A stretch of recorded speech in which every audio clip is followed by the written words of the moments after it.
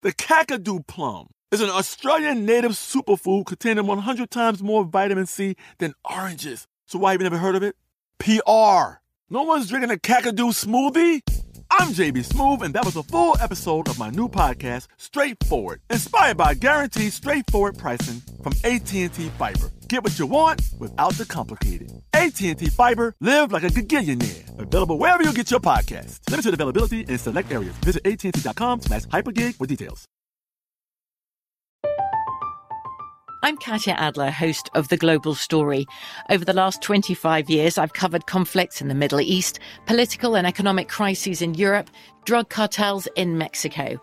Now I'm covering the stories behind the news all over the world in conversation with those who break it. Join me Monday to Friday to find out what's happening, why, and what it all means. Follow The Global Story from the BBC wherever you listen to podcasts. We are the voice of NASCAR. The green flag is in the air, and we are underway. The Great American Race. The Motor Racing Network. NASCAR Cup, Xfinity, and Craftsman Truck Series Racing live on your hometown radio station and MRN or NASCAR.com. Martinsville, Talladega, the Chicago Street Course. We have the side-by-side action and last lap passes for the win. Photo finishes, Ryan Blaney will win. The voice of NASCAR, the Motor Racing Network. This Day in History Class is a production of iHeartRadio. Hello and welcome to This Day in History Class, a show that proves there's more than one way to make history. I'm Gabe Luzier, and today we're talking about the first person to experience the mind-bending effects of LSD, otherwise known as acid. The user in question was a 32-year-old chemist who thought he had invented a new medicine for improving blood circulation, only to realize that wasn't the case in one of the most upsetting ways possible. As a warning, today's episode includes descriptions of drug use and may not be appropriate for younger listeners.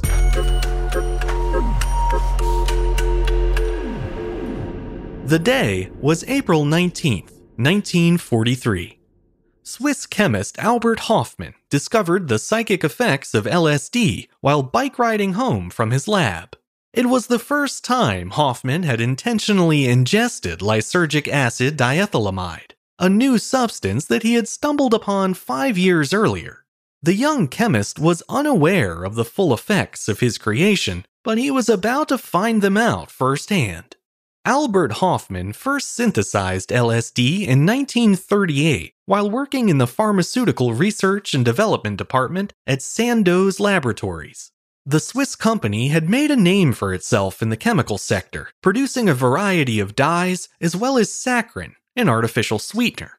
Hofmann's job was to experiment with medicinal plants in order to identify, purify, and synthesize their active compounds for use in pharmaceuticals. The main focus of his work in the late 1930s was ergot, a fungus that grows on rye and that can be poisonous when consumed in its natural form. Researchers had determined that all of the active compounds in ergot shared a common nucleus, lysergic acid. Hofmann figured out a way to synthetically recreate that crucial chemical, and in a series of experiments, he began combining it with various other organic molecules in hopes of creating a new, medically useful compound. The 25th attempt in that series was a combination of lysergic acid and diethylamine, a derivative of ammonia. Its laboratory name was LSD-25, and Hofmann hoped it would prove effective as an analeptic, a type of medicine used to stimulate circulation and respiration. Unfortunately, the pharmacologists and physicians at Sandoz didn't think the compound showed much promise. Testing was discontinued shortly after it started, and LSD-25 was shelved indefinitely. Hofmann carried on with his ergot research for the next 5 years, but for some reason, he couldn't let go of LSD-25. He had a feeling, which he later described as a, quote, peculiar presentiment, that the substance may have other properties that had gone overlooked during initial testing. It was only a hunch, but it was enough to convince him to synthesize a new batch of LSD-25, which he did on Friday, April 16, 1943. Hoffman later remarked on that pivotal day in his lab, saying, quote, "I did not choose LSD. LSD found and called me." Whether you believe that somewhat mystic take or not, it is true that Hoffman didn't intend to ingest LSD-25 on April 16th. However, while he was making it, he inadvertently absorbed a small amount of the substance through the skin of his fingertips. At the time, he didn't even know it had happened. All he knew was that he suddenly felt very strange and very dizzy. He decided to go home early, and when he returned to the lab the following Monday, he wrote a letter to his boss explaining what had happened. "At home, I lay down," he wrote, "and sank into a not unpleasant, intoxicated-like condition, characterized by an extremely stimulated imagination. In a dreamlike state, with eyes closed, I perceived an uninterrupted stream of fantastic pictures, extraordinary shapes, with intense kaleidoscopic play of colors." Hoffman was intrigued by his experience, but he still wasn't sure what had caused it. He had performed multiple experiments in the lab that day and had taken all the usual precautions. He repeated a few of those tasks on April 19th, but none of them brought on the same effect. That's when it dawned on him that he may have been exposed to a trace amount of LSD-25, and that it might have hallucinogenic properties that he had never even considered. With that prospect in mind, Hoffman decided to do something incredibly reckless. At 4:20 in the afternoon, he dissolved 250 micrograms of LSD-25 in water, and then drank it. He took what he thought was a small amount, but it turned out to be a pretty sizable dose. The effects came on quickly, and though Hoffman intended to record what he was feeling throughout the experience, his final journal entry of the day was less than an hour after ingesting the drug. It said, quote, "Beginning dizziness, feeling of anxiety, visual distortions, symptoms of paralysis, desire to laugh." In his 1980 autobiography, LSD, My Problem Child, Hoffman noted how difficult it had been to maintain his focus during that first trip. "I was able to write the last words only with great effort," he said. "I had to struggle to speak intelligibly." Hoffman had only informed one other person at Sandoz of his experiment that day, a lab assistant who graciously agreed to escort Hoffman home once the full effects of the drug had taken hold. That task wasn't as easy as you might imagine, though, as the Second World War was still raging in 1943. Personal cars had been banned from the road due to wartime vehicle restrictions, meaning that Hoffman and his assistant would have to ride their bikes home. It was during that infamous bike ride, shortly after 6 p.m., that Hoffman experienced the peak intensity of LSD. The chemist later recounted that harrowing journey in his memoir, writing, quote, "Everything in my field of vision wavered and was distorted, as if seen in a curved mirror. I also had the sensation of being unable to move from the spot. Nevertheless, my assistant later told me that we had traveled very rapidly. Finally, we arrived at home safe and sound, and I was just barely capable of asking my companion to summon our family doctor and request milk from the neighbors." Hoffman had no idea what to expect over the next several hours, and that uncertainty terrified him like nothing else. For all he knew, the potent drug he had ingested might have permanently damaged his psyche. He started worrying about its toxic qualities as well, fearing that he may have accidentally poisoned himself, possibly to the point of dying. It was that last concern that led him to ask for milk from his neighbor, as the antioxidants in milk can sometimes relieve the symptoms of toxic substances. Hoffman did eventually get his hands on some milk that evening, but by then he was so deep in the throes of the drug that it did him no good, and even the experience of receiving it filled him with dread. "The dizziness and sensation of fainting became so strong at times," he wrote, "that I could no longer hold myself erect and had to lie down on a sofa. Everything in the room spun around, and the familiar objects and pieces of furniture assumed grotesque, threatening forms. They were in continuous motion, animated as if driven by an inner relentlessness. The lady next door, whom I scarcely recognized, brought me milk. In the course of the evening, I drank more than 2 liters. She was no longer Mrs. R., but rather a malevolent, insidious witch with a colored mask. Every exertion of my will, every attempt to put an end to the disintegration of the outer world and the disillusion of my ego seemed to be a wasted effort. Hoffman was in the midst of the world's first bad acid trip, but he wasn't dying. In fact, when his doctor arrived, all of his vital signs were normal. The only evidence that the chemist was out of sorts at all were his eyes, which were extremely dilated.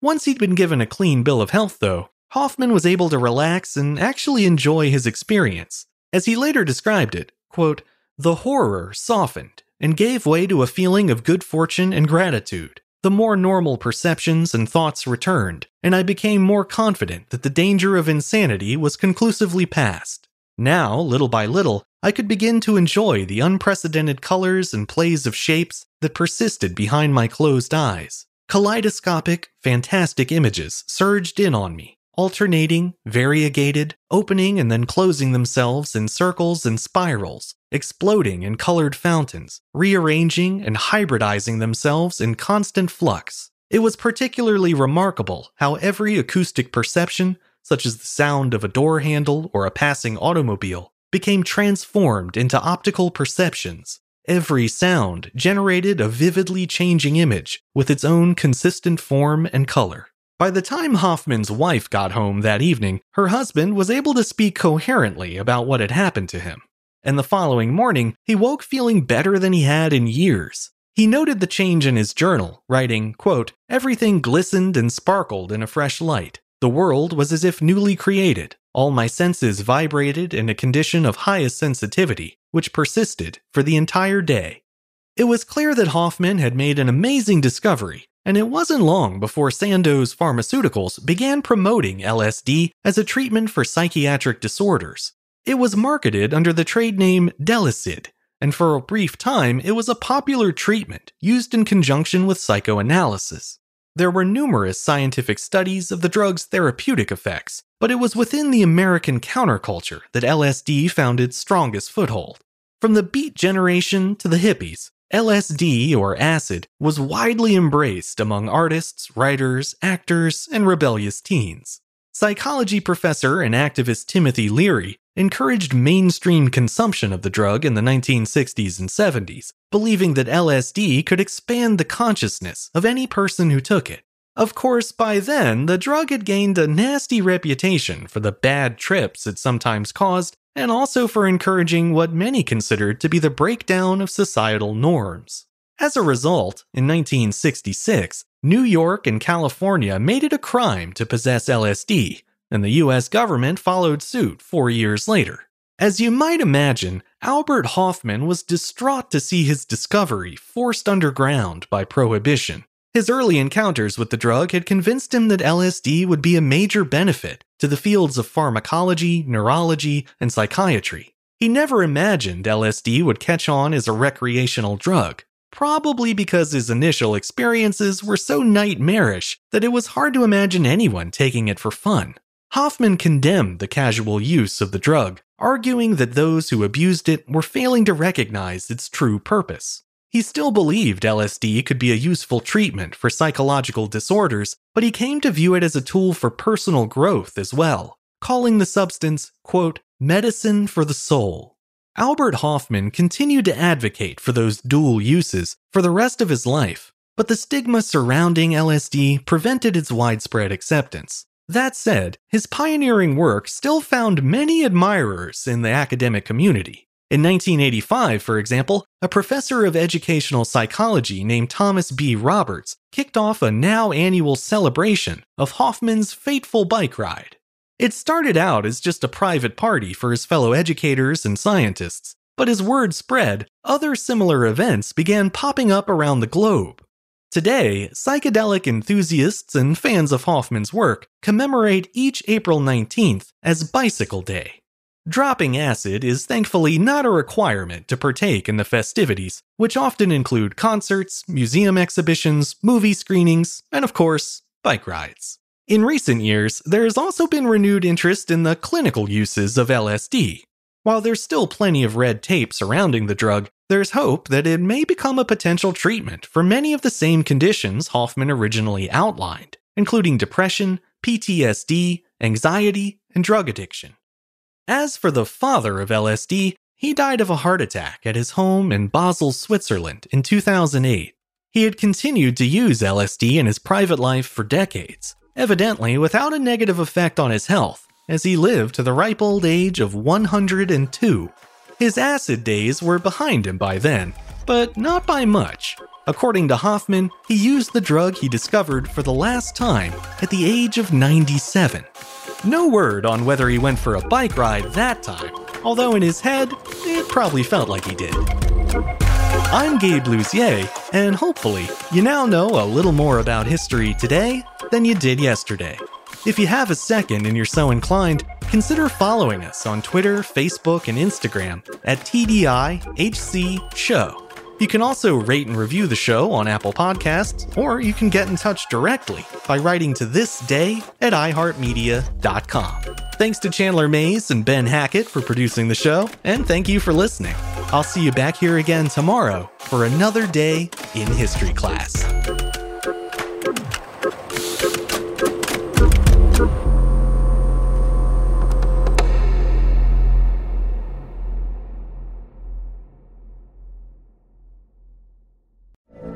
From BBC Radio 4, Britain's biggest paranormal podcast is going on a road trip.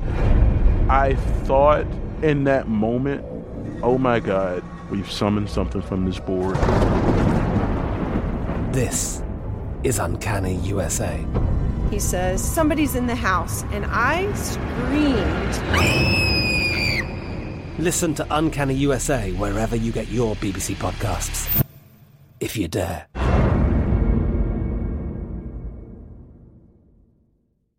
Xfinity has free premium networks for everyone this month, no matter what kind of entertainment you love. Addicted to true crime? Catch killer cases and more spine-tingling shows on A&E Crime Central. Crave adventure? Explore Asian action movies on Hi-Ya. Searching for something extreme? Check out skating, snowboarding, and more on Fuel TV Plus, the global home of action sports. And find crowd-pleasing bops on iHeartRadio's Hit Nation playlist. There's new free shows and movies to love every week. Say free this week in your Xfinity voice remote.